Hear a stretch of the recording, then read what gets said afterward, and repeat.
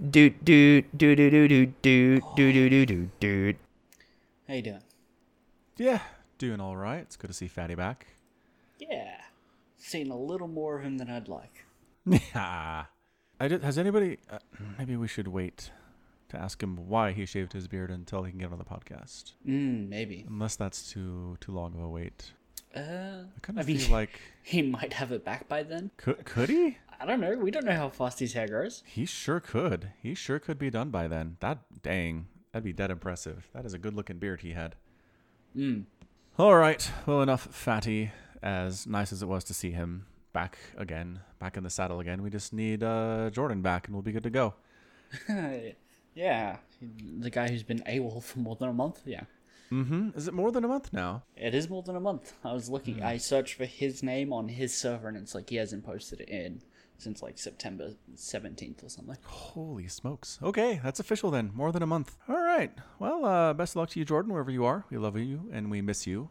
And we'll be here when you get back. If you were taken hostage, they haven't posted a ransom notice, so we can't pay it because we don't know what it is, but... Yeah. Like, if you somehow get a hold of this podcast before you get released, like, tell your kidnappers that nobody knows what the ransom is, and they screwed that part up. Nobody knows what the demands are. We would meet them. Any demands are good enough to get Jordan back, but Yeah. if we don't know what they are, then there's nothing we can do. Yeah, exactly. I mean, I personally would chip in $5, maybe $10. $10 with the exchange rate and PayPal transfer fees. That's like $6. $10 and I'll throw in a free boomerang. Oh my gosh, a legitimate Australian boomerang.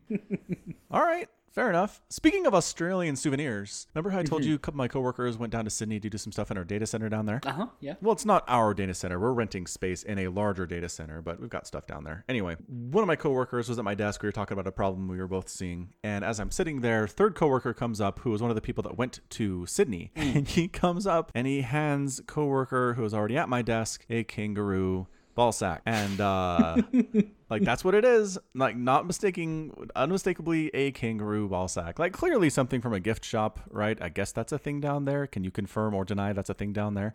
You could probably find a kangaroo ball sack somewhere, yeah. I mean, have you been to an airport gift shop recently? I guess that's what I'm asking. No.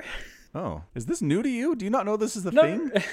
I mean, look, it's one of those things that it's not surprising, right? Right. I was not surprised at all. But personally, I've never seen one. Oh. Right. Okay, so there's a place called like Parkley Market, and you can find really tacky stuff, cheap boomerangs, cheap didgeridoos, and like Australia tour, like I Heart Australia tourism crap. And there's a whole bunch of stuff that's like, here's what do you call it, a beer koozie or something? Yeah. Yeah, it's like one of those, but it's just got a pair of boobs on it or like a hot chick or something. A kangaroo ball sack is what I imagine I would find in there if I went to have a look. Agreed. I imagine you'd find Yeah. that very quickly if you just had a glance about. Yeah. But yeah, something along those lines, just very Australian in that way. I can't think of another country that would go with a kangaroo ball sack in the gift shop. You mean I can't go to America and get an Eagles ball sack? Nope, can't do it. Mostly because, well, bald eagles are endangered, so I think killing them and selling their parts is illegal. But Okay, when you say you handed him a kangaroo ball sack, I like how it took this long to get there. Yes. it wasn't like he walked up to a kangaroo and they just like cut him off and was like, here you go. No, we got it from a gift shop. And Right, okay, did the gift shop just like desecrate a kangaroo and handed him bloody decaying necrotic lump of flesh? it's okay. I forgot to mention the part where it's a bottle opener, and I just sent you a link to exactly what it is in chat. Okay. It's a bottle opener. Coworker Those who could gave be the gift fake. gleefully exclaimed, "Oh, absolutely!" But you can tell what it's supposed to be. Yeah. Yeah, So those, I mean, those look like any mammal's balls. Sure, but come on, you know what it is. I like how it says genuine Australian souvenir. Because there are fake souvenirs out there, I guess. I don't know. Like, how does that even work? I think what it means is it genuinely came from Australia. It's not like I bought a I Heart New York t-shirt from like the shops in Australia. Like I got one from New York. Is the difference? Maybe. Here's another one that legitimately says it was harvested and processed in accordance with rules and regulations. Like, there's a license number. Yeah. That one seems legit. That one might be legit. Yeah. Australian made. Is that triangle icon something you see a lot? Yes, that is the like made in Australia icon. Okay. Seal of approval guarantee. which I'll note the other one does not have. Correct. It does not. It's not even pretending to be legit. It knows what it is, and it knows you know what it is, and that's cool enough. What other stuff is made in Australia? Like, what do you guys produce? Beer? Yeah, there's some beers made in Australia.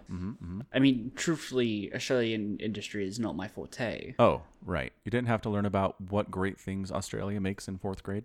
No. I'm going to search Australian exports real quick. It'd probably be like beef, milk, disappointments.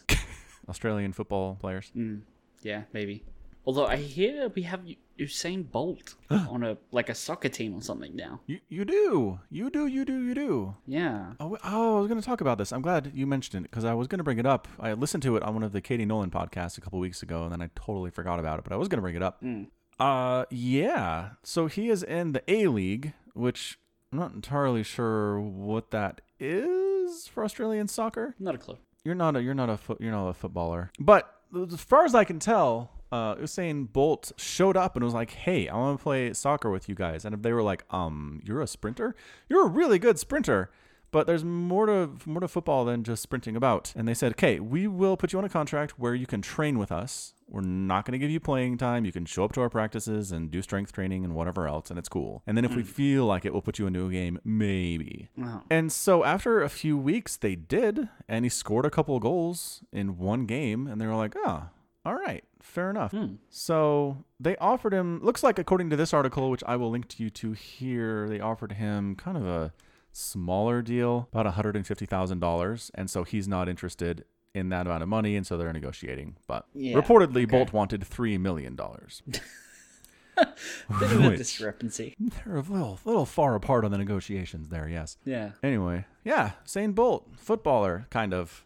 I mean, I don't know. I like to see this. I like to see it more. There are a couple American sports stars who did cross-sport stuff. Bo Jackson, most famously, was probably the best running back league in the NFL and also started left field for the Kansas City Royals in baseball at the same time. The one I think of is Michael Jordan in baseballs. Yes, technically yes, but he only ever got AAA, never made it to the majors. So it was fun. It's like this, though. It's like Usain Bolt being a world-class sprinter and then going to the minor leagues in football. Okay. But the Bo Jackson one was legitimately like the top of the world in American football and the top of the world in baseball at the same time, which is just like, what? And then what else did he play? He wasn't a basketball player. Those skills don't usually translate all that much. Or MC going to League of Legends. Yeah. Oh, he became a coach, didn't he? Oh, yeah, he did. That's usually what they do, isn't it? The big names Yeah. don't actually go play League of Legends because it's boring once you've played StarCraft. Right? A little bit? I don't know. I think it's a different kind of fun. Okay, yeah. I'm actually, okay, so I'm a little disappointed with the Switch, right? Because I bought Breath of the Wild and I'm like really, really bored out of my mind every time I go to play that. What? I started looking. Yeah, I don't like it. It's the first Zelda game I've played, and it's not impressive. Holy crap! We need to put that one on a billboard. Samacron thinks Breath of the Wild is not impressive. You'll get people like throwing rocks through your window after that. Yeah, and so that made me think: how in the world do people afford to play games on the Switch? Because everything's so expensive. I walked into a physical store because I'm like, I only have 2 gigabytes left of internal storage left because apparently it's got like no internal memory after Breath of the Wild. Correct. And even like the cheapest game I could see was still $50 and it was like LA Noire. But isn't that just a function of video games are absurdly expensive in Australia because of reasons? Yes. Well, like how much is Super Smash Brothers Ultimate? Can you pre-order that right now? Yeah. Actually, hold on. Let me go get my Switch so Sure. I can like look through the store on that. Okay. Samacron's gone. We can talk bad stuff about him. This one time in kindergarten, Samacron was supposed to read in front of the class, and he messed up and got so embarrassed he peed his pants. Okay, so I actually had to go far enough that my headphones disconnected and I only caught pee your pants as I reconnected. So It's gonna be a surprise. I look forward to it. Good. Excellent. Yeah. So the point of my story was I started looking on the store for what's free, and I found what basically looks like a League of Legends clone, and it's surprisingly fun. It's a League of Legends clone. What's it called? Arena of Valor. Never heard of it. Sounds incredible. But it's very much free to play, and then they microtransaction you if you want to do a lot of things. Yes. Okay. Man, this is League of Legends clone. Holy crap. How is this like a thing? Yeah, I know, right? Yeah. But even Darkest Dungeon is $32. It's like, I think I paid $10 for that on, like $15 for that on Steam. So there's got to be some crazy, terrible agreement for Nintendo and Australia that makes this the case, because Nintendo games aren't any more expensive than other stuff in America. But okay, so I played Xbox for like years. I was an Xbox gamer. Yeah. For like well before I had a PC. I have 300 games on that, and I don't think like anything other than like the AAA games that I bought were too expensive that I couldn't afford a gaming habit. Sure. Right? But I'm looking at these and I'm like, I wouldn't pay $30 for The Binding of Isaac, and it's 50% off. It's normally 60. Holy crap! It's half off, and that's a really old game, and it's it's a good game. Don't get me wrong, it's good. Yes. But it's not $30 still. Right. No, definitely not. Well, okay, and again, I'm just looking at prices here on the Nintendo website for the US, and I don't know, FIFA 19 $60, AAA price there. Dragon Ball FighterZ $60.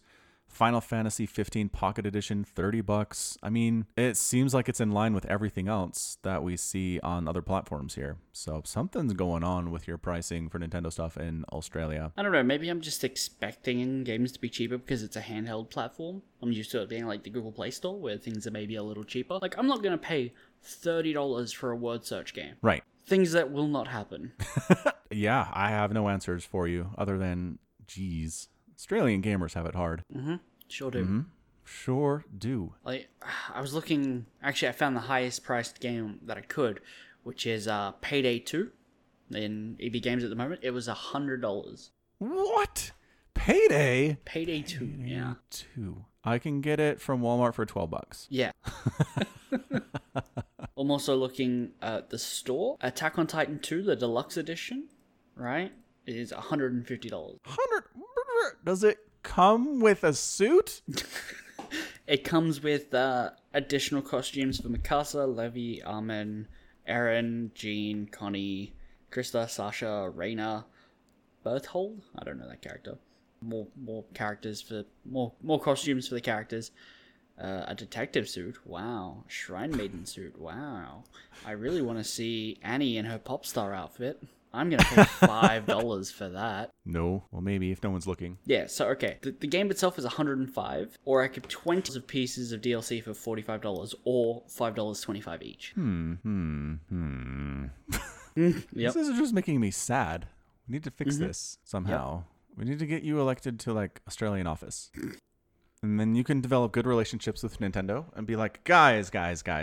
You get me elected into an Australian office, I won't be able to serve the full term. But what? Why? Because no Australian Prime Minister in the last 10 years has served their full term if elected. They've always been ousted by someone else in their party and then called a snap election. From their own party? Yeah, that can happen. I honestly kind of like that. Kind of, but they put out some metric that said if you're under the age of 27 or something, you've never voted for someone and have them serve their full term. That's, I don't know. Yeah, at that point, you're not getting who you voted for. Yeah, that's true. I'm saying that because in America, it takes a lot for someone's own party to turn against them. So, dang, that happens every single time with Australian prime ministers. It's like there is no party loyalty at all, which I guess, I don't know, can be seen as a good thing or a bad thing, depending on, I guess, how it actually happens. Yeah, the current prime minister is a guy called Scott Morrison, a person I've literally never heard of. Yes. And all I see is some headlines where it's Scott Morrison thinks Trump's doing a good job and wants to move the Australian Israeli embassy from Tel Aviv to Jerusalem. It's wow, that was 2 years ago, but yep. Yeah, he gets in. I don't know who he is, and he's doing stuff. I don't know. What's the context? Do I have to I have nothing to follow with. Yeah. Is that a good thing? Is that a bad thing? I don't know. Why is this guy doing it? I don't know. Nobody elected him. Correct. Nobody did. I mean, so the longer I'm alive on this planet, the more I start to think it really doesn't matter who the presidents of most countries are or prime ministers of most countries are. Unless they legitimately can start a war with another country by themselves, then it's just kind of can they really affect my day-to-day life? I don't really think they can. Interesting. I mean, I think the system's pretty similar, right? The prime minister doesn't have very much straight up executive power where they can do something by themselves without approval from anybody else, right? Probably not. Yeah, and same thing with the president. There's very limited executive power there. The way it was set up is they can basically, if a bill comes to them from Congress, they can veto it, but they aren't really supposed to be able to propose their own laws or make anything happen of their own accord. They're just there as a veto, period. And then they're supposed to play nice with other, presidents and ambassadors and talk about things. Right. That power has been gradually expanding under the United States president office for the last, 50 or 60 years, to the point where presidents can kind of authorize troop movements as long as they don't get too big and ruffle too many feathers. Right. That's really officially Congress has to declare war, which American Congress hasn't done since the first Desert Storm, I want to say, back in 1990. Okay. But there have been a whole bunch, every single military action you've heard the U.S. undertake since then has been effectively a military action and not a declaration of war. Right. Because the president can do that without congressional approval. It's really kind of worrisome. Yeah. And and the other stupid thing real quick is that every time this happens, the president's in office, the other party goes, there's too much power in the president's office. We have to pull back. And then the next election happens and their guy gets in. They're like, nah, no, you know it's what? fine. It's fine. Let's expand it. Yes, exactly. And now the other side's like, no, there's too much power in the presidency. We have to scale back. They just take turns screaming about it. It's so stupid. Okay, so when the party switches, right? Because you guys have basically just two parties that We do. really kind of matter. Yep. When they switch, how long before they can just start saying, we just want to undo what the last guy did? Oh, day one. Day one. And then, they can just start doing that, being like, sure, people voted for it at the time, but now they just don't want it because we're in now. Yeah, They can just do that. Yep, they'll use the term mandate. The results of this election clearly means we have a mandate from the people to change things to the way we want them to be. Everything the previous guy did was wrong. Yep, that's pretty much how it goes. Fair and especially, and it's been the case for a while, but Trump has really, really worked hard at doing that. I mean, he was very clear about reversing everything that President Obama did while in office on all of his goals. So, yeah, it's just, I don't know. You can't do anything about it. It's so hard to remove a president from office. It's so difficult, intentionally so. Right. And in this case, if the Republican Party, who is officially the party of Trump, got together and were like, all right, this guy needs to go, they could do it. But like I mentioned previously, there's just so much party loyalty that I just don't see it ever happening. Unless Trump is legitimately somehow, some way a danger to himself and everybody else. If he was legitimately ordering nuclear strikes on other countries for no reason, right. I think that's the kind of thing it would take before the Republicans would be like, all right, he needs to go. So what about things like pulling out of the nuclear deal with Russia? No, not enough. Well, I mean, because I want your opinion, not if it's enough. Because in a way, the agreement, he says that the Russians weren't abiding by the agreement anyway, right? But officially pulling out of it, would that give them, just leeway to expand their nuclear deal? Or not their nuclear deal, but the nuclear program, which could lead further down that road of nuclear warfare if you have another superpower increasing their nukes, their nuclear program. The way I've looked at this ever since I heard about this fact is as follows. There have been enough nukes to nuke every single square inch of the Earth, 60 times over, since 1960 or 70 something. And at no point was there not enough nukes to nuke the Earth several times over, even with the nuclear scale down. So, I don't know. I look at these agreements of all right, we're going to reduce our nukes by 40%. Do you still have enough nukes to kill everybody on Earth 8 times over? Yes. But good for you. Way to reduce your nukes to below 70 times over. It's only 63 now. $10 for you guys. So I don't care. Until we can get it scaled down to the point where we can't kill every man, woman, and child on Earth with nukes instantly 7 times over, I don't know, does it matter? Okay, so having a nuclear program and scaling back your nuclear stockpile are two different things, right? Yes. If the nuclear program says we want to reduce our stockpile, and so the media or whoever, the government says we're reducing our stockpile, to the point where we have no nukes on Earth, that might sound like a good thing. But if the nuclear program is also saying, well, that's because we're putting them in orbit, sucker, that's kind of an issue. Yes. Yes, it is. Or the nuclear program expands, like, rapidly, nobody knows about it, and suddenly they turn around and say, okay, we've only got 2 nukes, but yes, we can still cover the entire Earth. And it turns out they just need 1 for each side, 1 for each hemisphere. Put it at the pole. Correct. Right? Yep. The research and development should still be a worry and a concern. Just because at the moment they're completely ineffective as deterrents, right? That doesn't mean they're not ineffective as just bombs. Okay, fair enough. Well, and I guess, especially in the case in the United States, where as near as anybody can really practically tell, the U.S. president doesn't need authority from anybody else to launch a nuke. Really? There is no second level of security. There's no Congress also has to agree and vote on it. It's legitimately the president has a guy with him at all times who has the nuclear codes, and at any time he can be like, launch a nuke here. Here's the code. Send it in. Done. And so pulling out of nuclear deals that limit the US's nuclear options, right? Even if Russia was abiding by them, he says otherwise, even if they weren't, that now frees him up to try and increase spending there and improve their one. Because I remember seeing some clips from his rallies that he wants to revamp their nuclear system. Yeah, their maybe. nuclear production. Right? just And so he doesn't need anyone else. He can just be like, let's get better nukes. And, oh, I'm the only one with the keys. Yeah, that's another problem is the budget.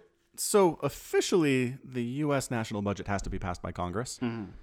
But they don't ever actually look at it is the problem. They'll agree with pretty much anything that comes in front of them. Because it's really complicated, and if you start rejecting stuff, then the next time your party's in power, then they'll reject stuff, and anyway.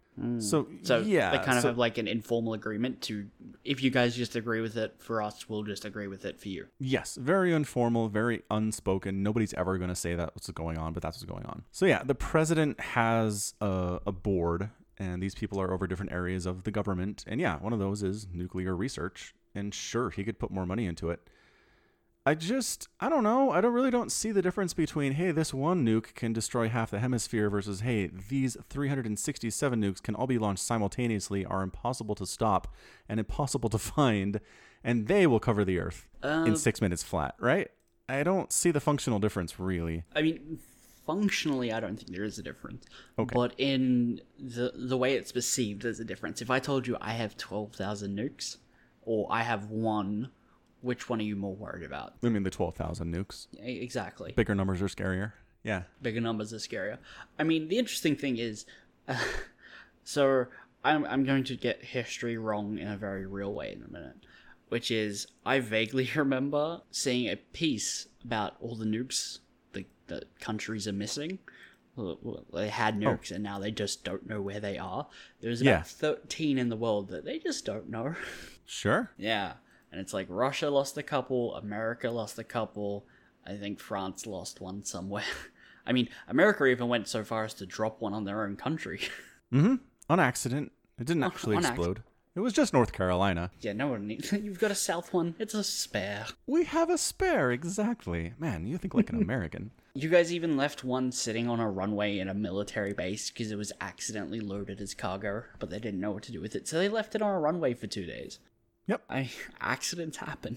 They sure do. On a tangential note, I actually read a Jack Reacher book last week that was based on this very concept. That during the Cold, this is the idea. This isn't historically accurate at all, but the concept that during the Cold War there was the worry that the Russians would invade Europe, and so the U.S. had stationed these troops at specific locations in certain parts of Europe that were you could blow out this bridge and really slow down the advance of the Russian forces. Okay. But to do that, you needed a really, really big bomb. And to do that, you couldn't really walk one in there. And so apparently there was the secret nuclear lab facility that was able to pack the force of the bomb that hit Hiroshima into a 50-pound backpack-sized device. So the concept was you would paratroop these guys in. They would strap this to a bridge and then run like hell. And then get caught in the resulting explosion because you're not running out of the range of that thing. But, I mean, it depends on the timer, but sure. 15 minutes is what it was. Oh, okay.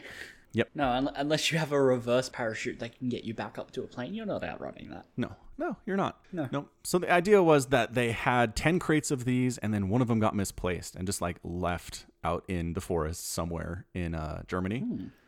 Sounds interesting. Yeah. And so this guy heard the stories about it from his uncle, who was part of this force, and he got into the military, really wanted to get stationed in Germany so he could look for this thing, and he finds it and intends to sell it to terrorists for like $500 million. Okay.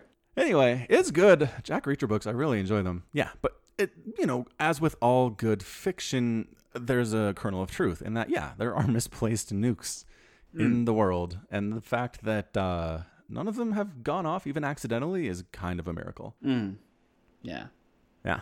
I mean, okay, so nukes are, if we're going to go down the rabbit hole of things that should terrify you in the night, nukes aren't even, like, strictly on, like, okay, Russian and American nukes aren't strictly on the, like, my number one list of things that frighten me. Right near the top is North Korea increasing their ballistic missile programs. Not because they might fire a nuke at someone, it's that old decommissioned USSR missile tracking stations that nobody knows where they are, how much power they've got left, might detect a launch from North Korea, and that might trigger automatic response firing. Which then triggers other automatic response firing. And then you have World War I with nukes. Yeah. Yeah, and then you have perceived firing from Russia or America, and then return fire. That's actually a concern. I can see that. I mean, that said, there are definitely stories in American history and Russian history as well, of somebody's sensor array, radar array is faulty. There's a very particular story here where the Russians legitimately thought the U.S. had launched nukes at them. Yeah. And the order was given to return fire, and the guy was like, no. Like, let's hold off on this a little bit. That was, XKCD did a comic about them the other day. Oh, recently? Yeah. Where is it? No. Yep, here it is, 24 days ago. What? I have it. I missed it? Okay. Stanislav Petrov Day. That's fantastic. We really should have a day for that guy. We really should, yeah. Like a worldwide international holiday, because it was him standing between the human race and annihilation, and he held. Yep. Other times too, U.S. submarine commanders have seen warnings that the Russians had launched nukes and were given orders to fire, and they're like, no, like let's make sure. How about we do that before we end the world? And the world was not ended. Do U.S. submarine, do the people on board get court-martialed for insubordination or anything when that happens, or do they get hailed as a hero? They got quietly hailed as heroes, because obviously Russia had not launched nukes, and if we had launched nukes and started World War III and everybody died, we would have looked real bad. Yeah. Yes. So I mean, I think in a real situation where there really has, a nuclear war started with Russia and somebody refused to return fire, that's probably court-martial. But again, everyone's dead from nuclear holocaust. So good luck with that trial. That's kind of the interesting thing, I think, about nuclear bunkers. It's okay, you get the president into the bunker and he lives. Great. What's he going to do in a wasteland? Yeah, exactly. It's he's alive. Congratulations. There are some pretty good fictional environments like that. I'm trying to think of a specific one that I've read, but this feels kind of tropey to me, where it's post-apocalyptic United States, the president's around, nobody really cares because what power does he have anymore? Yeah. So that's my hope, right? Is that somebody detects a faulty launch detection out of North Korea, but the rest of the world's like, you know what? Let's hold off a minute before we return fire. I have breaking news. Blank is no longer set to away. He's actually here. Yeah. He's been online from time to time. I've never seen that. Maybe I've just missed it. How often are you looking at the Cerebrits list? Never. Okay, fair enough. He's online from time to time. You can tag him and he won't respond. Okay. It's the best. I am so happy with my decision to mod Blank. It brings me joy every day. I think it's pretty funny. It is. And, if nothing else, people think that there's always a mod online. Yeah. He is always there. That is true. Oh, the Discord. If you're not on the Discord, you should come join the Discord. I know it gets really memey. I know there's a lot of kids there, but we have a good time. Just don't we move were spam. having a good time. You are still having a good time. And then someone started deleting all my posts. Yeah. Yeah, So 'cause I heard his fifis or something. no, didn't hurt my feelings. I hate puns. They are the lowest form of Oof. humor. No, they're not the lowest form of humor. Pun chains on Reddit are the worst part of Reddit. Have you been to every part of Reddit? Yes, I have. I don't use the collapse function on comments at all on Reddit, except for when those stupid pun chains start, because they will go forever and they add nothing to the discussion, and everyone is just so circle jerky, it drives me insane. So I created a new room called Shameful Puns that people can go in and pun with each other all day long and not bother everybody else. It's great. Could you at least not call it shameful puns? Do you want to call it what? What? Just puns. But they're shameful. Caden explained it very well. He said, Where? somebody earlier today, he said, somebody once told me, Caden, you need to get to know people, and then once they get to know you and your friends, then you unleash the puns on them. Because if you lead with the puns, you will not make any friends. That's not true. Well, that's... puns with friends who like puns. It worked here. Caden held off with the puns for a while. I like him a lot. And then he started unleashing the puns, and I was like, what is happening? But I still I think like him, that's- and I didn't kick him from the server. I think that's the same thing with this podcast. What? Like, I didn't lead with the puns. Correct. See? It's a viable strategy. If you'd approached me about doing a podcast and just put loads of puns about it in the email or whatever about it, I would have been like, nope. Do you want to do a podcast? I have all the qualifications. Because I'm Australian. I have the qualifications. Oh my gosh. Yep. That would have gone right in the trash. Right in the trash. I mean, Caden said it best. Caden earlier today, about how long ago was that? 8 hours ago in the Discord, said the worst thing is that I'm always very proud of myself after making puns, while everybody around me writhes in mental pain. Yes, Caden, that's pretty much it. It's pretty much how it rolls. Okay. I thought I had some good ones. Yeah, I'm sure you did. That's great. All right, enough. Anyway, those are the goings on the Discord server. Also, don't oof spam. You can spam anything else. No oof spamming. What's wrong with oof? I don't know. Like, General has gotten insane before with crazy amounts of spam and gift spam and everything else, but oof spam just bothers me in a way that nothing else does. I don't know why. I can't explain it. It's not logical. All right. Yes, but in other news, I will be casting more for Africa coming up. All right, we have a list of things to talk about. We do. This Saturday coming up, it's going to be Africa World number 20. I want to say it's 23 before I look it up. 23. Dang it. 24. It's going to be Trap and Cure and Creator and Sue, which, Ooh, so holy crap, what a lineup. These are some good lineups, man. sounds like a good list. It certainly does sound like one. So anyway, that's going to be at 6 p.m. Pacific time, which is 8 p.m. Eastern time, October 27th. I'll be there with Laughin' Games. I think we get along pretty well. Pretty good co-casting duo.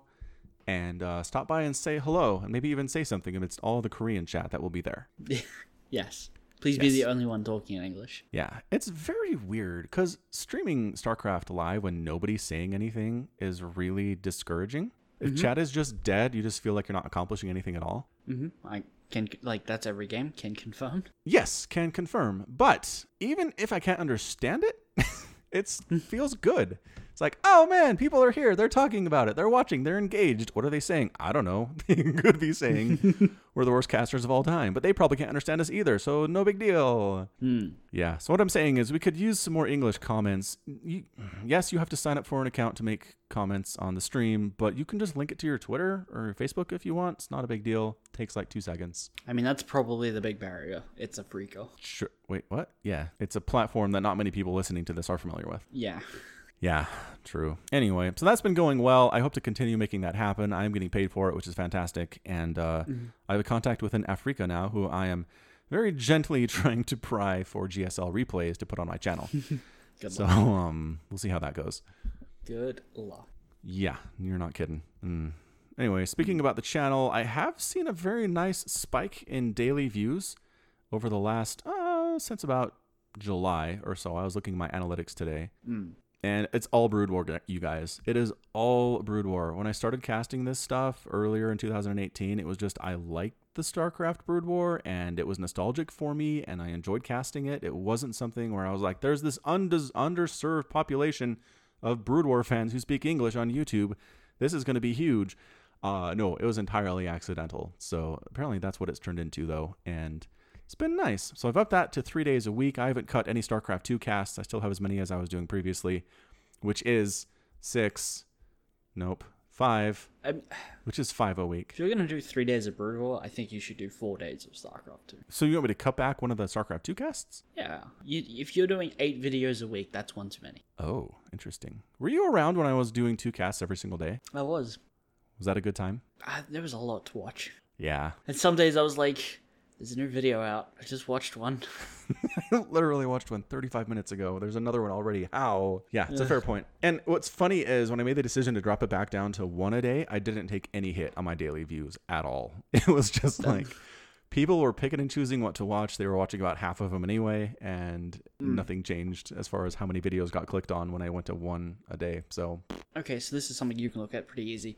Does the day that has both Brood War and the StarCraft 2, does the StarCraft 2 get less than average views than the rest of the days?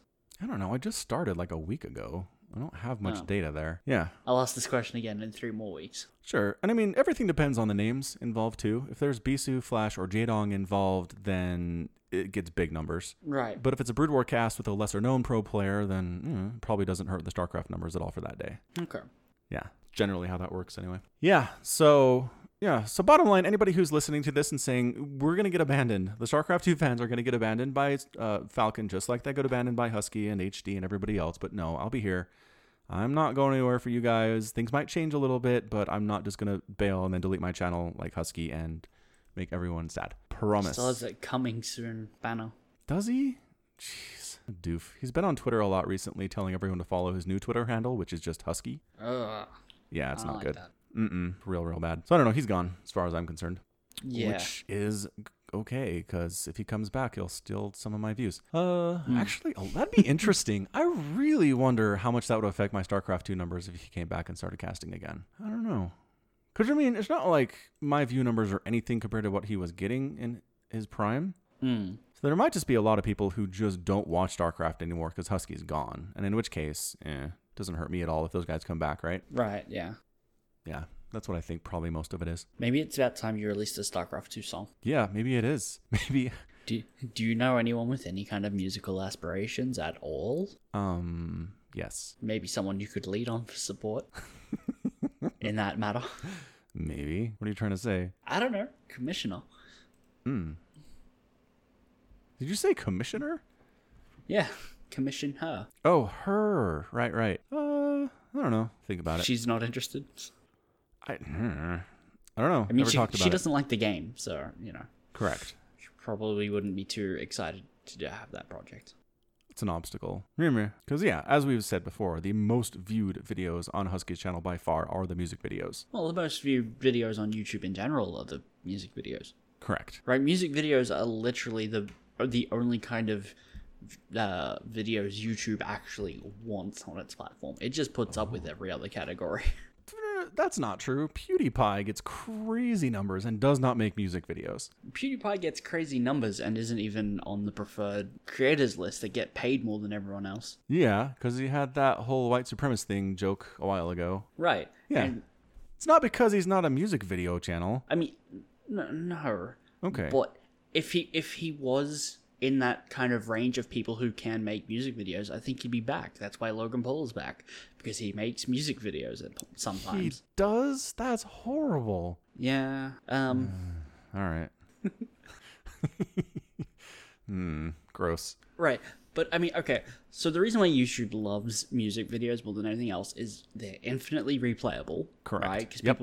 people listen to the crap out of music. The most watched video on YouTube history is Gangnam Style. No, it's not. But It isn't? It was at one point. No. It was at one point, wasn't it? Yeah, it was at one point. It's What no is it longer. now? I'd have to look that up. What? You're so sure it's not Gangnam Style, though. Because I've seen a video that's like, here's the list.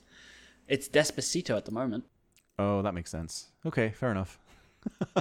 How 'Cause many it's a views meme. Does that have? I didn't even realize it was by Justin Bieber. I didn't either. What? Yeah. Huh. Well, hold on. This list, according to Influence, I don't know if this is right.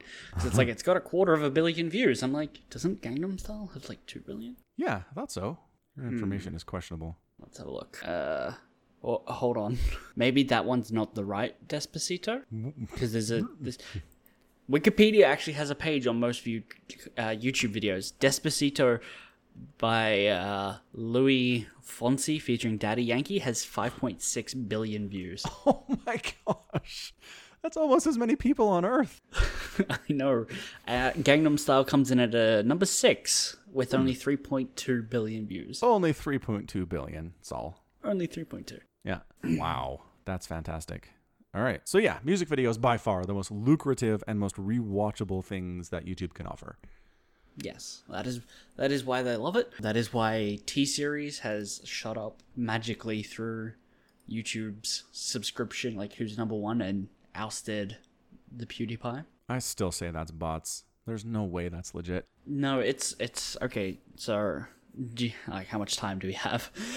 10 minutes. It's maybe. not bots. Okay, yeah, about 10 minutes. Okay, it's not bots. YouTube is okay. So, internet saturation in America is at like 95%. There's basically no one left to connect, right? Mm-hmm. So YouTube cannot grow its viewer base there by much, right? You can get more people using it for more hours. Also, I actually got a notification just the other day. YouTube now gives you stats on your watch time on the YouTube mobile app.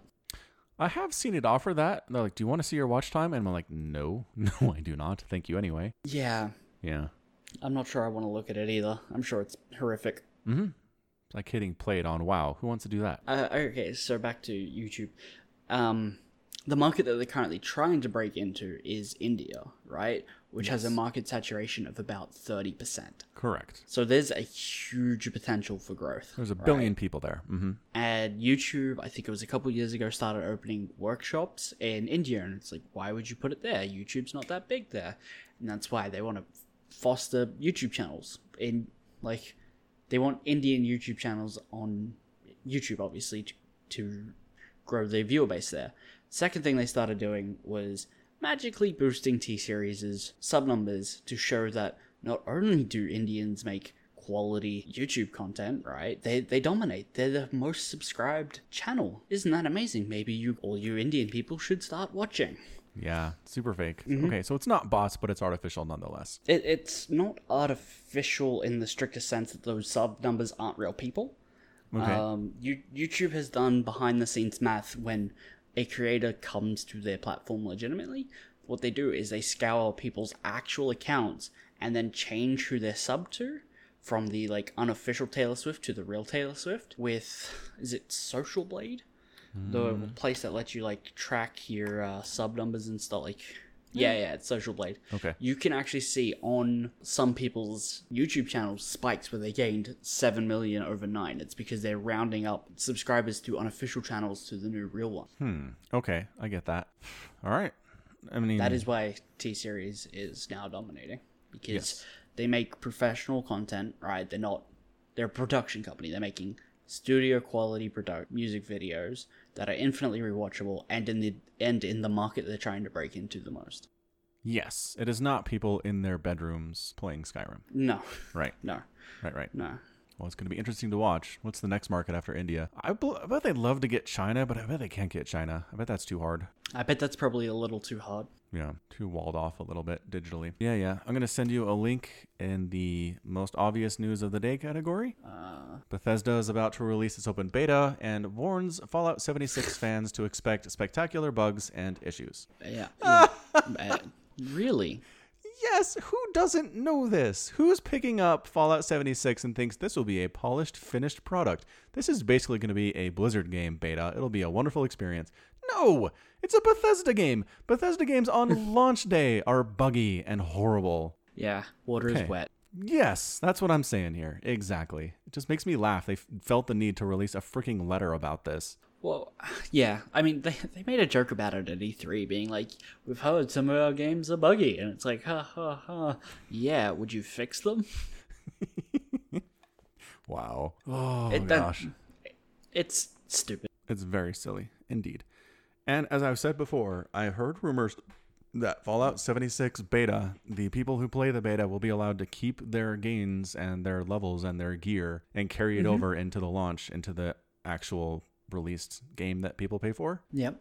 And that is as game breaky as you can possibly get. Like, that is the worst idea I think I've ever heard for a totally multiplayer game. Yeah, I mean, totally multiplayer. There are things to do by yourself if you wanted to. I know, but you're gonna get ganked. Like, you can't run around not being flagged for PvP, can you?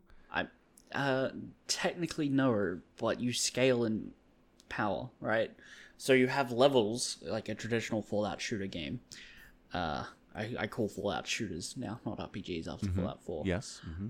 But you scale when you fight. Like I was watching because there was a bunch of YouTubers and stuff that got flown out to do you get 3 hours hands on and you can record footage and stuff. Okay. And they actually got flown out to like the Congress building or something in West Virginia, where you can apparently go in Fallout. That's exciting. All right. Yeah. They basically were showing off that you can out-level and spec into whatever you want, but combat is more a hindrance to the initiator in PvP, right? Because it's like you could kill them, but you can't just loot everything that's on their body. What? Because? Yeah. Because game mechanics, because that's what they wanted it for some reason, because they didn't want it to be exactly like Fallout where you like all the NPCs, like all the enemy, like the ghouls and the death claws, whatever, you can take the normal stuff that they'll have on their body, but you can't straight up murder another player and just take everything they've got. Okay, fair enough. The decision. Yeah. Yep. Yeah, and apparently it like flags you as like a bounty or as like a bad guy for a while and put you on the map or something. Yeah. And then other players then get rewarded for killing you. So it's like, we want to have it an open world Fallout shared world game, that's true to Fallout. Except we don't want you to have any kind of freedom in who you fight. Correct. Like, thanks for that, guys. Bethesda, you're the best. Yeah. No. Yeah. I don't know. It's just makes me sad. A lot of people really love Fallout 3, Vegas and otherwise, and just to see this kind of stuff is just like, meh. What's even more annoying is it's gonna have spectacular bugs and issues. It's the same engine as Fallout 4. Yep. How have you not learned how to work with this system? Fantastic question. Don't know, because they don't bother, I guess. I mean, I'm not looking for the obviously right answers. I knew that one was that. I mean, it's not that they don't know how, it's just that they don't want to take the time to do it. If they can get the player base to playtest for them and report all the bugs, then why pay QA? I mean, yeah, sure. I think that's beneficial to both people who want to play it early, who, in this instance might get to play it for free and then be like, this is going to be shit, and not Yes. buy it, right? I think letting community people play beta games is okay in a lot of circumstances, but when the game comes out, it's going to still be buggy. It's a Bethesda release. Exactly. And it's one thing to say, here's our beta, come find the problems with it, versus here's our beta, there are huge problems with it. We know about them. You're going to find them. They're going to be game breaky. Have fun. Like, that's stupid. I mean, this is the first Fallout game that's had a beta, right? Yeah, I think so. Yeah, so I mean, maybe warning people then is maybe a little okay, because because it's a beta, they know that there's going to be bugs because they haven't hit that point where they're like, all right, let's put on the final layer of polish yet. Yeah. I mean, we love because it's Bethesda. We know there's going to be bugs when it comes out, right? But they've never had a beta before where they need people to play it to understand that there should be bugs still at this point. Right. It's a Bethesda product where there should be bugs instead of there shouldn't be bugs, and that's important. That is a differentiation, for sure. I don't know. So maybe it helps. Maybe the launch product is better because of this. I don't know. I mean, I think if it's a fun product, there will be more hype. That's the launch benefit they're looking for. Yeah. I don't think they're actually going to be doing majorly using people for QA on this instance. I don't think that's going to be their primary thing. Okay, we'll see. I mean, if it goes open beta, and I'll have a look, and I'll let you know if there's even a report bug feature. Okay, because I'm not. Because if there isn't, then let's be honest, they're not using them for QA then. Yes. Yep. Very true. I can't. Why would there be a beta where that's not? All right. Cool. All right. Is it NFL minute time? I kind of feel like it is. Do you want to do the other things on your list first? Is there anything you really wanted to get to? Why you care about Funimation leaving Crunchyroll? Oh, you not hear about that? Nope. Oh, I actually didn't realize that was probably a regional thing. Yeah, so Funimation officially announced they're going to be leaving Crunchyroll. Okay. Crunchyroll is the main way that Americans like me get access to Funimation titles such as My Hero Academia. Oh, hold on, let me stop you right there. You And know Attack on Titan. Funimation has a website where you can stream all this stuff for free anyway. I don't know if I can in the US is the problem. Maybe they do now because they left Crunchyroll. That's how I've been watching My Hero Academia. That's how I got caught up. It's where I've been watching my anime now. Maybe this isn't a big deal after all. Let's see. So I can get their complete library of anime shows and movies ad-free anytime, anywhere for $6 a month. Or apparently it's just a broadcast schedule like everything else. Yeah, I mean, some stuff's like premium members only, and that's usually like 2 episodes, like the 2 most recent episodes. Because I was free for a while catching up on My Hero Academia, but I'm like, these ads are killing me. Right. Give me the free trial. So looks like you can still watch stuff, Okay. Well, cool. I will check out Funimation. Maybe this is nothing to worry about after all. especially if you were using Crunchyroll just because of like Funimation shows. That was entirely it, yes. Like Assassination Classroom, Attack on Titan, and My Hero Academia. All Funimation, right? Good, good. Actually, what I'm seeing here is a free trial, but then everything else after that apparently is $6 a month. So there is no free option Try going to a show and just see if it'll play, because there is a free option for me. without being logged in. Yeah, Okay, hold on. it'll just start playing you ads. Yeah, let's go My Hero Academia. Let's go... Wait, I clicked on it already. Click again. Oh, the site's not brilliant. Don't get me No. wrong. No. It's not a well functioning site. Like I just clicked on My Hero Academia and it's like, I'm sorry, that show doesn't exist. I'm like, you mean that show doesn't exist? What are you trying to tell me? So I get an ad, which is a good sign. I get a warning that this website uses cookies, which is standard these days. Mm-hmm. Thanks a year. And we'll see if this will play after the ad. It'd be funny if it played the ad, then was like, nope. Thanks for the ad revenue, sucker. Yeah, exactly. Oh yeah, look at that. It does play with ads without logging in. So what the crap? I guess the trial is for like everything all the time. No ads. Yeah. No ads. Fair enough. It's a 1 month free trial. Standard. Yeah. All right. Well, cool. Well, I'll have to use this for Attack on Titan then, because I've been intending to watch it, but just haven't gotten around to starting the season. Which I really should do. It's just one person told me that there's a lot of talking and not so much Titan fighting in this season, and it's made me feel like, meh. I don't know. It's one person's opinion. You really do only like shows if there's fighting. I mean, That is not entirely only... why I've narrowed the shows that I would recommend to you by what percentage of like just action is this? Wow. Fair enough. I mean, look, man. I did Castle Rock. I'll have you know, there was no fighting in Castle Rock at all. Nobody fought anybody at any time. Yeah, but I mean that's not anime. It's not. Oh, you're saying I need fighting in anime. Maybe. Yeah. I don't watch a whole ton of anime. I started with Full Metal Alchemist Brotherhood, and then I've kind of branched out from there. I guess everything I've watched has been fairly fighty. I mean, okay, so I think action is probably the safest harbor from ecchi and all that other junk. Mm-hmm. Yes. Well, didn't you just have a tweet about, like, I was watching this thing, and then, Yep. oh boy, homosexuality. No, okay, so the full tweet is, I was watching an anime, and then in the anime, they were watching an anime that was homoerotic anime. Inception. That's fantastic. That's hilarious. And one of the men in the, like, homoerotic anime had All Might's English voice actor. Yes. Oh, I forgot that crucial concept. Yes, that was part of it. That made me laugh really hard. So weird. So yeah, I watched the ones that are actiony and don't have that random stuff showing up at all either. So, Yeah. I would not recommend that anime. No, good call. It's nice of you to go through all the anime in the world and tell me which ones I should not watch. It's very nice. It's I'll a be good your service. curator. I don't mind. Yeah. No, I appreciate that. I do. Do you, I mean, I was gonna ask, do you keep a My Anime List account? But like, you just use your fingers. Yeah. All right, good. So I will watch all of my anime on Funimation.com, which is a wonderful site, apparently. And no crisis averted, thanks to Somicron, as always. Woo. Anything else? I mean, did you have something to say about your kids? I can save it for next week. It's fine. Okay. NFL minute, or is it NBA time yet? It's both, actually. It's that magical time of year where all 4 sports are doing stuff at the same time. Baseball, hockey, football, and basketball. It's amazing. It's the greatest thing on earth. Do you want a little bit extra, like a minute 15? Nobody cares about the NBA right now. They really don't. NFL is happening. Let's do NFL minute. All right, here we go.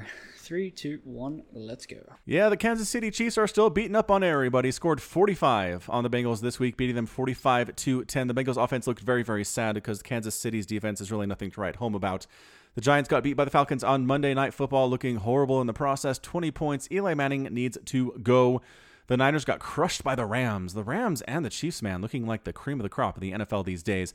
Jaguars put up 7 points on the Texans. Blake Bortles is falling apart after last year's fairly magical season. The Bucs beat the Browns. The Browns lost in overtime.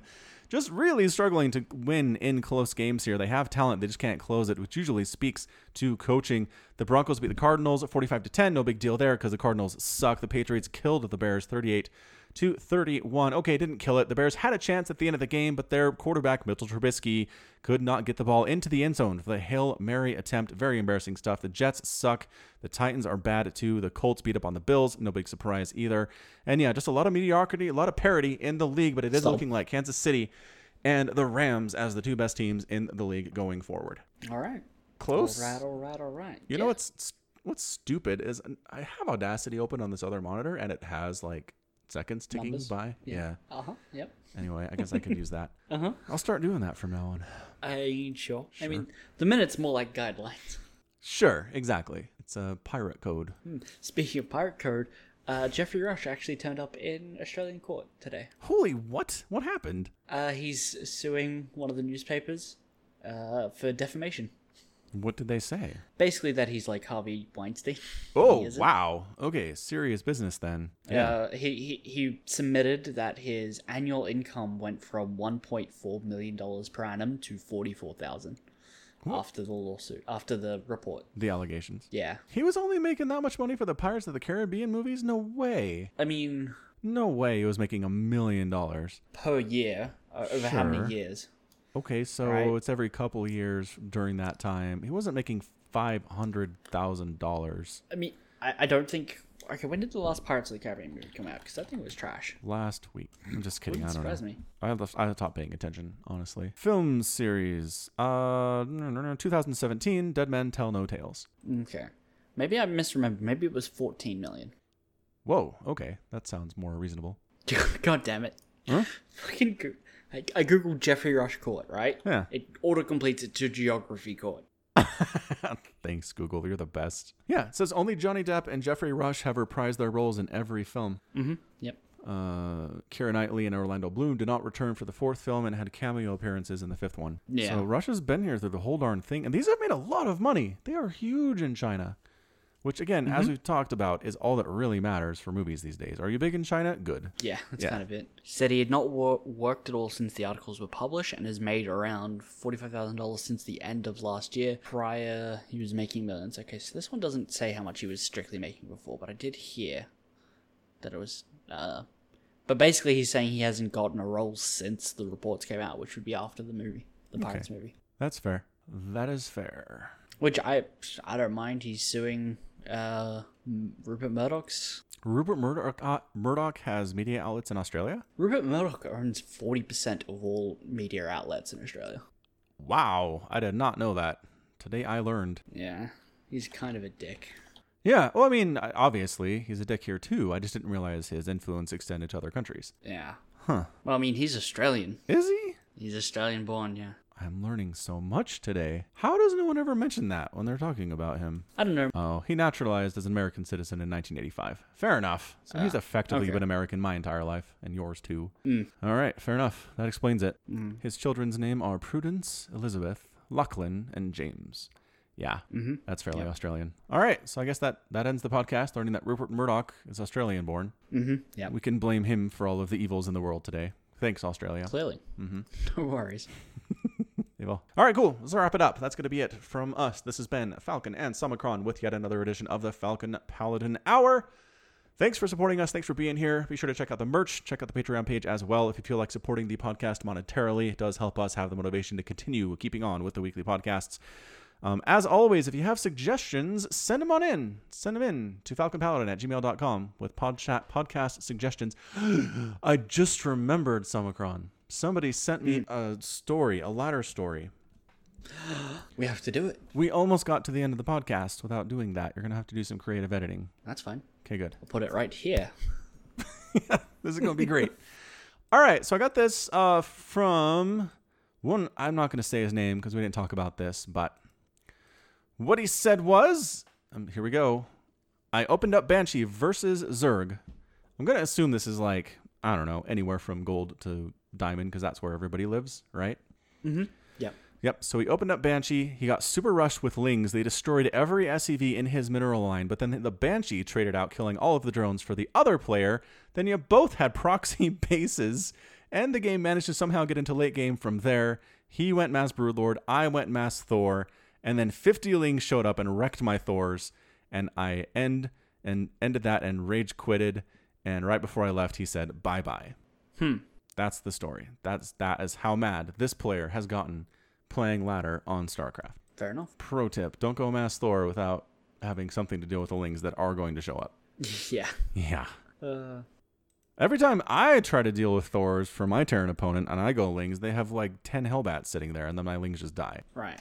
Yeah. So that's how mech works. Don't make one unit. Got to make a bunch of different types. I'm not gonna lie. I heard open up Banshee, and I got pulled back into the memory of a game I played where I opened up 2-port proxy Banshee against Zerg, and I kind of like swoop in with like I like held back until I had 2 Banshees, the third one nearly done, and I swept in and kind of wrecked the main and mineral lines. Yes. Like no more Zerg drones, and they just called me an effing arsehole and left. Sounds about right, I believe. Yeah. It's kind of what you expect. Yeah, 100%. Banshees, man. Good unit. See more of these in TVZ recently, at the pro level anyway. It's been good. Cloak Banshee especially. All right, that's your story. Again, thanks for listening to the pod. Until next time, as always, appreciate it. You take care of yourself.